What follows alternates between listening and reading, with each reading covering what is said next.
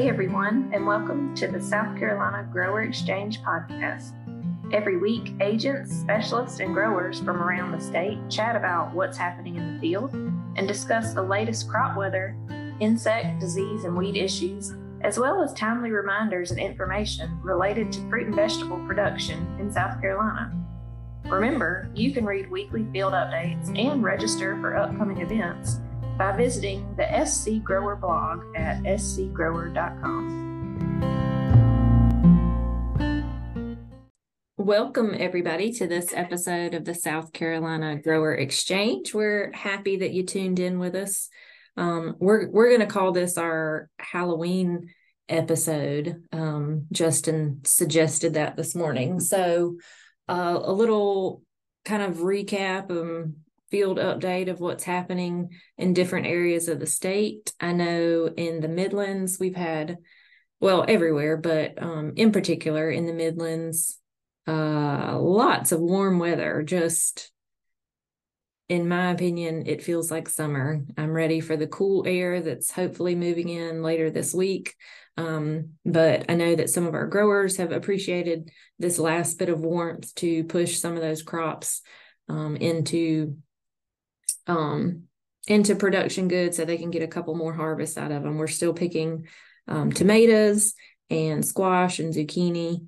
I know Zach mentioned to us before we started recording lettuces. We're still harvesting some of that or harvesting some of those later fall plantings of that. A few root crops have started to come out. The warmth is pushing some of the other crops and getting some good growth on them. So we have appreciated it, but it has been a little bit warm. The nighttime temperatures have been a little bit warm. So we've been keeping our eye out on some disease issues, just real dry as well. We haven't had rain in a while.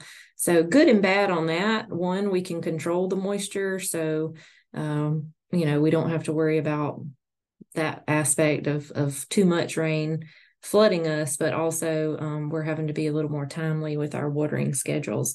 A lot of people are done putting in strawberries in this area, so we're just trying to get them nice and watered in, keeping an eye out on them. A lot of our plugs have come in with some leaf spots on them and just not looking super great, so we're keeping an eye on all of those as they start pushing out that new growth once they get rooted in and established, just to make sure we're not dealing with any kind of disease issue this early in the season. Again, the weather's forecasted to cool off. I know we're supposed to get down, I've seen mixed reviews, but 30, 31 in the Aiken area. So we'll see if it comes to fruition and if we get a frost that kind of takes some of those ending summer crops out. Zach, what's happening in your area? Yeah, we're wide open. Still planting strawberries, kind of finishing that up right now. Good weather, like you said, and the 80s is really going to get them going. Last year we had an issue when we planted; it got real cool, and so they didn't really grow. So I'm really hopeful for the warm weather kind of push them a little bit. The issue we're having now, at least with the strawberries, is like you mentioned, it's just so dry. And I know the growers, I really hounded on this, but the growers that put down 2 rows of drip tape, I think are really going to benefit just keeping those beds wet. It's been really dry. A lot of folks, bedded up when it was dry because there were no moisture and they didn't know when they were getting plants. So that's going to be an issue, and I just hope that plants get set, with temperatures in the 80s and no moisture. But the good news is, like you said, disease management is going to be, not as is still crucial, but it's not going to spread as bad. I did check a bunch of plugs coming in to farms from the nurseries. We sent off some samples. I didn't find any Phytophthora crown rot in the crown, but we definitely found lesions in the roots, kind of brown areas. And if you kind of pull on those brown areas a little bit, you get what we call sloughing off. So kind of the outer sheath of that root kind of just slides off. So that's something for growers to keep a heads up, Arondis Gold, Ridamil Gold, and the phosphonate products, so Profite, Alliet, Alliet. Those products are going to work good, but you want to make sure that you're spraying those, 2 to 3 weeks after you plant, because the plant has to be actively growing to take that product up. There's been some discussions with the growers I work with whether spraying it or running it through the drip works best. I think if you got 2 rows of drip tape, running it through the drip is a decent idea. But I think if you only have 1 row of drip tape, I think it's probably more beneficial to spray, because I know if I spray it, I know it's going to get on the plants, especially when they first get set. Later in the season, as they get a little older and maybe we're running these products, running it through the drip might be okay. But I think right now spraying is probably the best idea. So it's just something to keep an eye on for growers to be aware of. Another thing right now is lettuces, root crops. They're coming in really good. And, they're looking great. If we can get water on them. Okay. Thanks, Zach. Justin, how about the Midlands area? All right. Well, we're done with strawberry planting. We received most of our plants on time this year, so that's off to a better start than last year. Everything looks pretty good so far. We have seen a few transplants that had some leaf spot on them. It gives us flashbacks to last year's nightmare where we had lots of that pneumonia leaf spot, as well as some neopestalotia that we suspect came in on transplants. So if you're seeing any leaf spots on plugs or bare roots without the leaves cut off of them, or it's probably possible to see them on cutoffs also, be sure to send those to the lab and get those checked out, so we can take any action that's necessary there. Also, it's been super dry here in the Midlands, just like both of you were saying.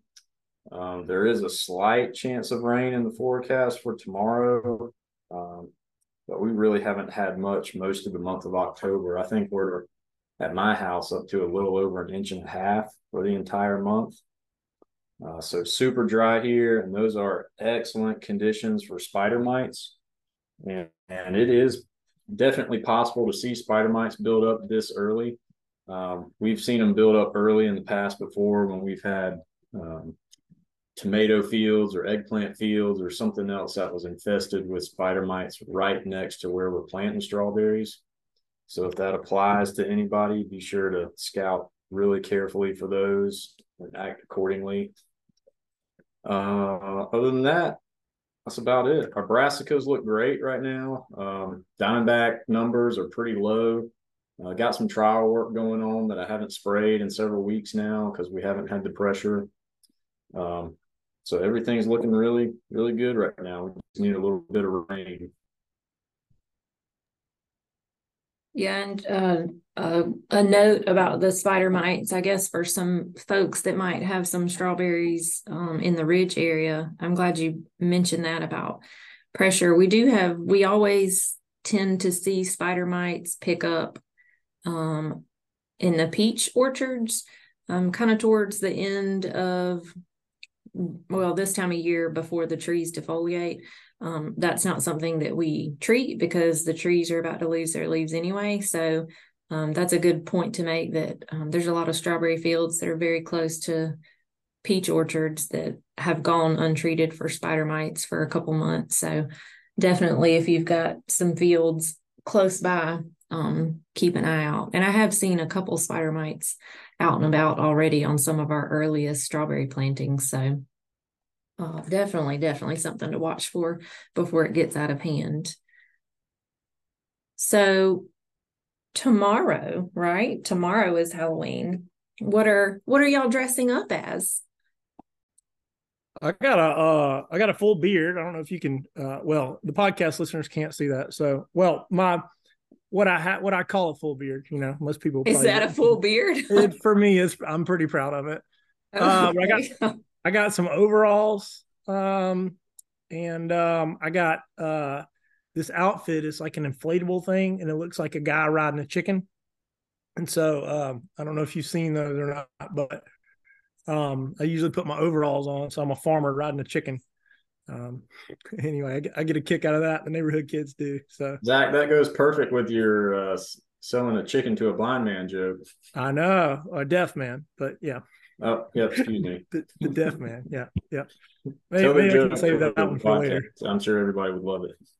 Yeah. Do you think now's a good time? I think so. Dad jokes with Zach. How do you sell a chicken to a deaf man? Oh, What about chicken? Oh man. I'm gonna make that a new segment on the podcast. Dad jokes with Zach. Dad joke of the week. Yeah, I like that. Yeah, Or I like bi-week. it. Yeah. Yep. Yeah. So everybody listening, get super excited about that new edition. Hey, and two, of Halloween, I got some Fuyu persimmons in my fruit orchard.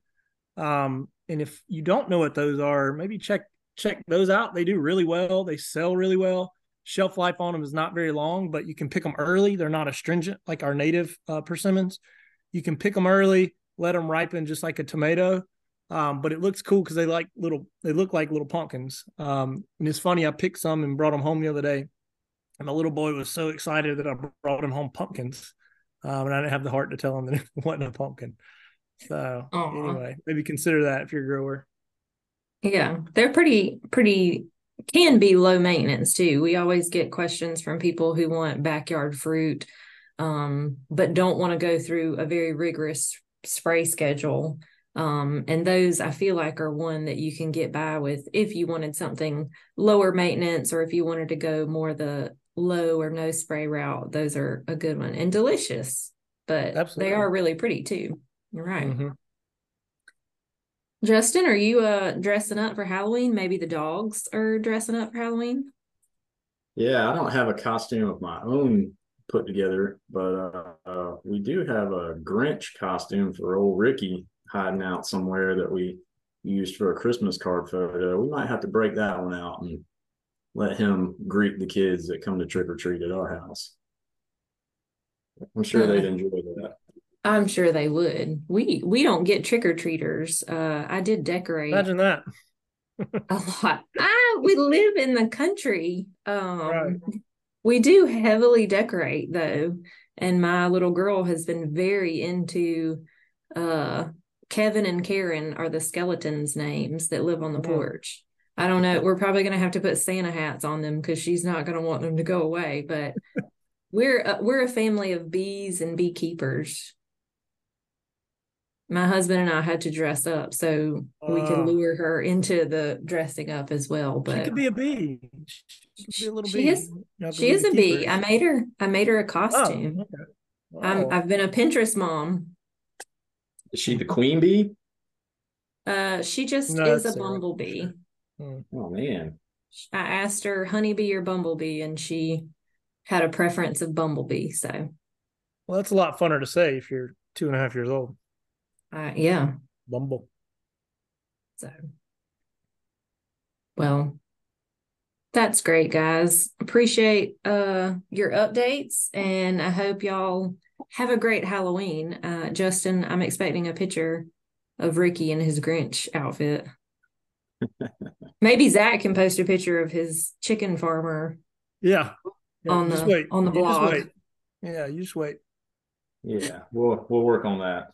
That'll be a good post on the blog. Halloween costume photos. Yeah. I think so. Yeah. All right. Y'all take care. Thanks, everybody.